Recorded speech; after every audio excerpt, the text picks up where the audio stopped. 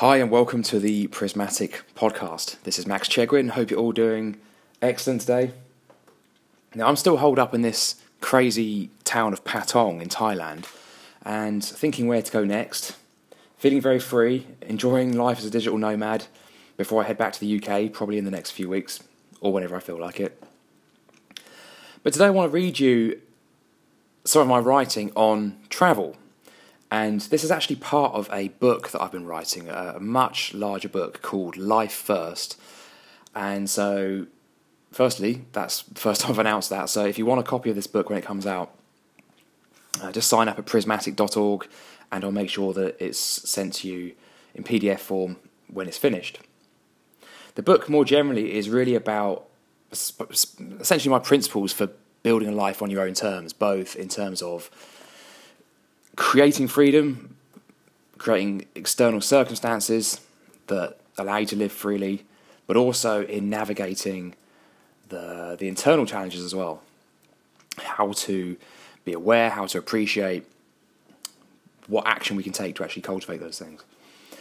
And it's no surprise that I'm a big fan of travel, and I think that travel is an incredibly important part of that because it's just such a powerful tool for changing one's awareness. Now, the title of this section I'm going to read you is actually two sections. The first is called Why Does Travel Matter? And I wrote this actually initially as a response to one of my favourite podcasts, which is the Zero to Travel podcast. So if you've come across this, it's a great channel. Go check it out. And the host, Jason, always asks this question. He says, why does travel matter? He always asks his guests this question. So without further delay, I'm going to read you the post. Why does travel matter? One of my favourite podcasts is the Zero to Travel podcast. Whenever the host Jason is interviewing a guest, he ends with the question, why does travel matter?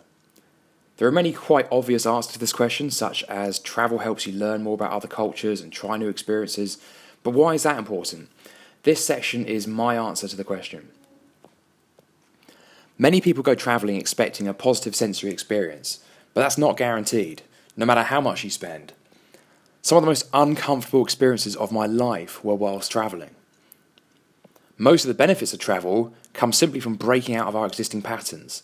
In our heads, we like to assume that our home country, where work happens, is this boring, repetitive place, and that our holiday destination is this magical paradise where nothing bad ever happens and everyone feels great all the time. Yes, a few luxury comforts can make us feel good, but the feeling of holiday mind has a lot less to do with beaches and pina coladas. These are just symbols of how we might feel when we simply step outside of our daily patterns. Why does travel matter? Travel is virtually unparalleled as a way of forcibly changing our patterns. In our daily operation at home, most of what we do is driven by habits and patterns. We're not really aware, and we can get bought into all kinds of storylines. A lot of this is because we're stuck in a pattern. It's our way of getting things done. But travelling is like popping a pill for awareness. Where's the laundrette?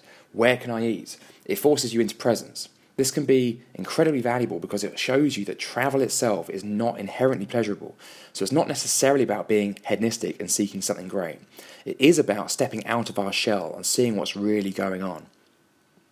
So travel is no more of a luxury product than drudgery is a natural human condition. On the contrary, drudgery is a human invention and travel is one way to feel most alive. Many people who go travelling for long stretches report a similar thing, that when they come home, they feel different. They bring this natural state of awareness back with them. It's not on the road that we're looking to find something. Travel doesn't give us something so much as it brings something out of us that's already there, and that is this sense of awareness. What better way to acquaint ourselves with the state of holiday mind than actually going on holiday? So nothing beats travel for forcibly changing our awareness, but spend enough time in one place, a month or 6, and eventually you might start to notice the peculiar resurgence of patterns you thought you'd left behind. Suddenly it no longer feels new, and our innate need for growth is no longer being satisfied. We start viewing the same objective reality in a far less generous way. We might become more attuned to the pain and poverty that's a daily reality for many of the local people around us. We might become heightened to the flaws of our new friends. or we might become unforgiving and easily frustrated with the inherent bizarreness and inefficiency that we must always compromise with, because all places are bizarre and inefficient in their own way, including the ones we come from. It's the price we pay for a structure that to all intents works for most people. Wherever you go, there you are. Jon Kabat-Zinn. It dawns on us that we had confused our newfound state of awareness for longer-term traits. We had naively expected that it would be necessarily be long-lasting, even eternal, like we had it now. This is really the lesson that hammers it all home, because now it is physically proven, with first-hand experience, that obstacles were, all along, inside our own minds. And yet, in this difficult lesson, there's also a consolation, because if the challenges were always inside our own heads, then so was all the joy and all the blissful experiences. It was all in us and our intent to practice awareness and generosity. The places were just places. Everyone around us was having their own experience different from ours. Everything we felt was our creation, and so is the capacity to now continue to cultivate the same awareness and take it with us wherever we go. The double-pronged lessons brought about by travel have first shown us the harmful pattern we were stuck in and another way of being, only to then show us the sheer magnitude of our ability to fall out of that way of being as well. In an instant, we are shown that the way to develop lies in the cultivation of ourselves more than our circumstances, and we ourselves have been forcibly holding back our own happiness. This sharp up and down movement brought by such intense states are the fires that ignite all journeys of personal development. The bar has been set, but only now do we truly have the tools to cultivate it, all the while navigating it with respect with ourselves as we are, and a respect for our own capacity to fail. We can maintain and experience genuine awareness and generosity as a baseline trait and not something merely superficial and fleeting. The cost of travel. It's common to presume that travel is expensive and something you will only do after finding success, as a reward for your freedom. Before my first long-term trip, I too had bought into the idea that travel should be regarded as a forbidden fruit, that you should have to work for an entire year before you even deserve a 2-week holiday. All right for some, isn't it? Someone in some office somewhere. I'm not the only one. Industrious conditioning has taught us to buy travel like any other luxury product. After inordinate periods of drudgery, many people will spend a month's salary on a 2-week holiday at the end of the year, whilst also paying a mortgage on a house that you've left unoccupied. Desperate for some respite from the grindstone, they pay an almighty premium for the simple luxury of not having to do everyday chores, like laundry or washing up. After all, that would look too much like work. We're all free to travel how we want, but it's surely worth questioning whether the limitless and all-inclusive pina coladas and breakfast buffets really justify the uplift, whether it's a justification of our efforts or merely a reward. Thankfully, it doesn't have to be like that. The truth is that most of that spend is superfluous, especially if we consider most of the benefits of our travels will come from simply breaking patterns, allowing and forcing ourselves to wake up. Even taking a train ride a few hundred miles in any direction will help to this end. For the full effect, however, I personally like the full-fledged interrupt that comes from completely switching cultures and time zones to get both mental and logistical space between me and my origin. It's no exaggeration to say that travel is the best thing I ever spent my money on, not least because it's hard to imagine what my life would be like now if I hadn't had the experience and lessons of travel and how I could have acquired them any other way. And on those grounds alone, it was the wisest use of my money. But when you consider that I in fact saved a substantial amount of money by travelling, it blows all other contenders out of the water. Travel is possibly the most immediate and powerful way to dramatically cut your costs. I'm writing this from Kuala Lumpur, in fact I'm reading it from Thailand, and I'm renting an apartment here for half of what my flat back in Brighton in the UK costs. And meanwhile, other people are able to enjoy the Brighton summer sun whilst also paying my mortgage thanks to Airbnb. Here in Thailand, the overall cost of living is approximately half of the UK with everything taken into account. Not only has the lifestyle given me more freedom, space and variety, allowing me to get more of my best work done, but the financial savings have allowed me to invest a lot more in my future and future projects. For someone based in a major Western city, a move to Bangkok, Kuala Lumpur, Prague, Valencia, Rio de Janeiro or Budapest could see your costs halve. it's not like these cities are super cheap by global standards. The same advice can be applied to those who grow up and live in these cities too. A move to Istanbul, Hanoi, Sofia, Manila, Chiang Mai or Guatemala could see your costs reduce substantially yet again. We can completely let go of the old notion that travel is expensive. Wherever you are, if you are fortunate enough to be hearing this, there's probably somewhere cheaper to live that offers most of the same opportunities and creature comforts as home. Given this, the real cost of travel might simply be a few $100s for a ticket and a sleepless night, which, to be honest, sounds a bit like a night out in London for many people for whom this might be a worthy life choice. Once you land, you begin saving money, and once the cost of the ticket is paid, which typically won't take very long, you're in the green. That is, unless you're still paying a mortgage or rent on a house you've left unoccupied. Well, that used to be the way for many, making it harder to leverage travel as a way to achieve a net saving. Thankfully, services like Airbnb have come to fill this gap and solve this age-old restriction to the free flow of value. Other obstacles may arise from commitments back home, namely a job. Perhaps you work for a corporate slave master who won't let you take more than 2 weeks away at a time, or 5 weeks per year. Well, today you have an unprecedented opportunity to fix that for yourself by contributing your value online and building a business from anywhere. Another classic objection to relocating whilst finding new work is that in many countries, whilst costs may halve, earnings may also take a hit. Indeed, in many countries where the same lifestyle costs less, the purchasing power is less by an even greater proportion. In other words, things may cost half, but the average earnings may be less than half. This is not to say your earnings would also reduce by the same proportion. In fact, they probably wouldn't. Most countries value the experience usually borne by expats. If you have a good relationship with your current employer, you should try to negotiate a move while still working for them, either remotely or for the local branch if they have one. This will give you far greater negotiation power in order to at least not take a hit on your income. If anything, it seems more common than not, your newfound freedom and happiness will result in you doing an even better job, possibly even worthy of greater pay. Finally, the cost of living in countries around the world correlates with levels of taxation.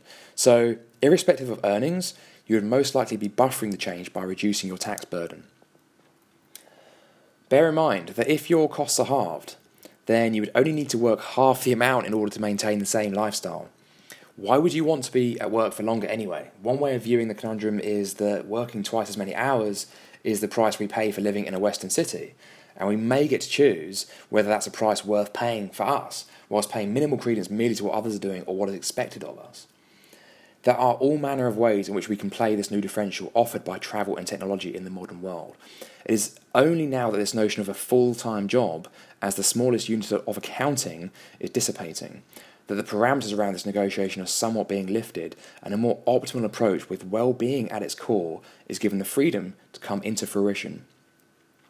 If your work commitments are binding you to work in an inefficient manner, with barely any time for yourself or adventures in order to pay for an inflated cost of living, then it is worth having a look at how well that scenario really serves your interests and your best self in light of the other opportunities available.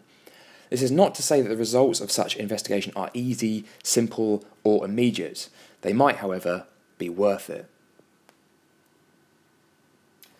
To sacrifice ourselves to the highest good does not mean to suffer silently and willingly when some person or organisation demands more from us consistently than is offered in return. That means we are supporting tyranny and allowing ourselves to be treated as slaves. Jordan Peterson.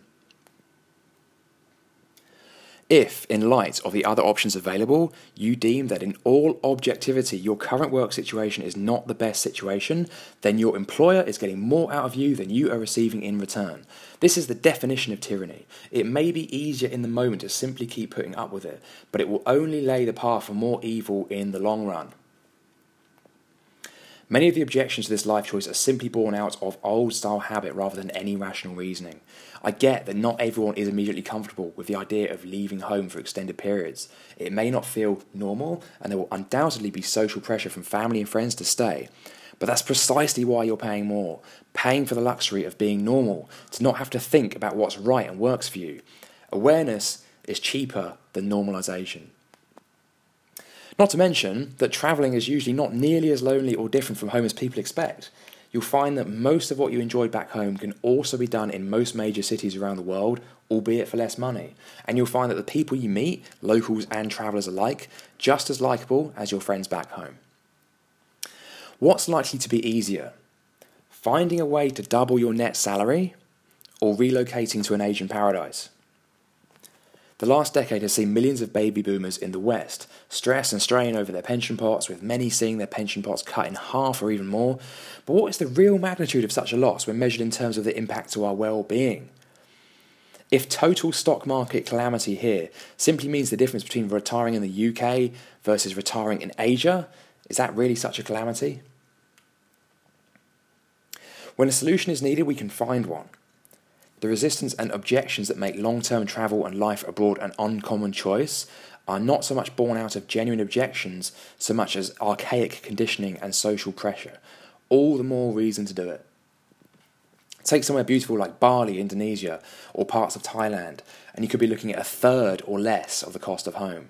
Talk about a way to immediately take the pressure off, increase your quality of life, start saving some serious money, or all three. This notion that material investment is somehow more important to life than personal investment is exactly what leads so many of us to believe that we could never afford to go vagabonding. The more our life options get paraded around as consumer options, the more we forget there's a difference between the two. Thus, having convinced ourselves that buying things is the only way to play an active role in the world, we fatalistically conclude that we'll never be rich enough to purchase a long-term travel experience. Rolf Potts, Vagabonding.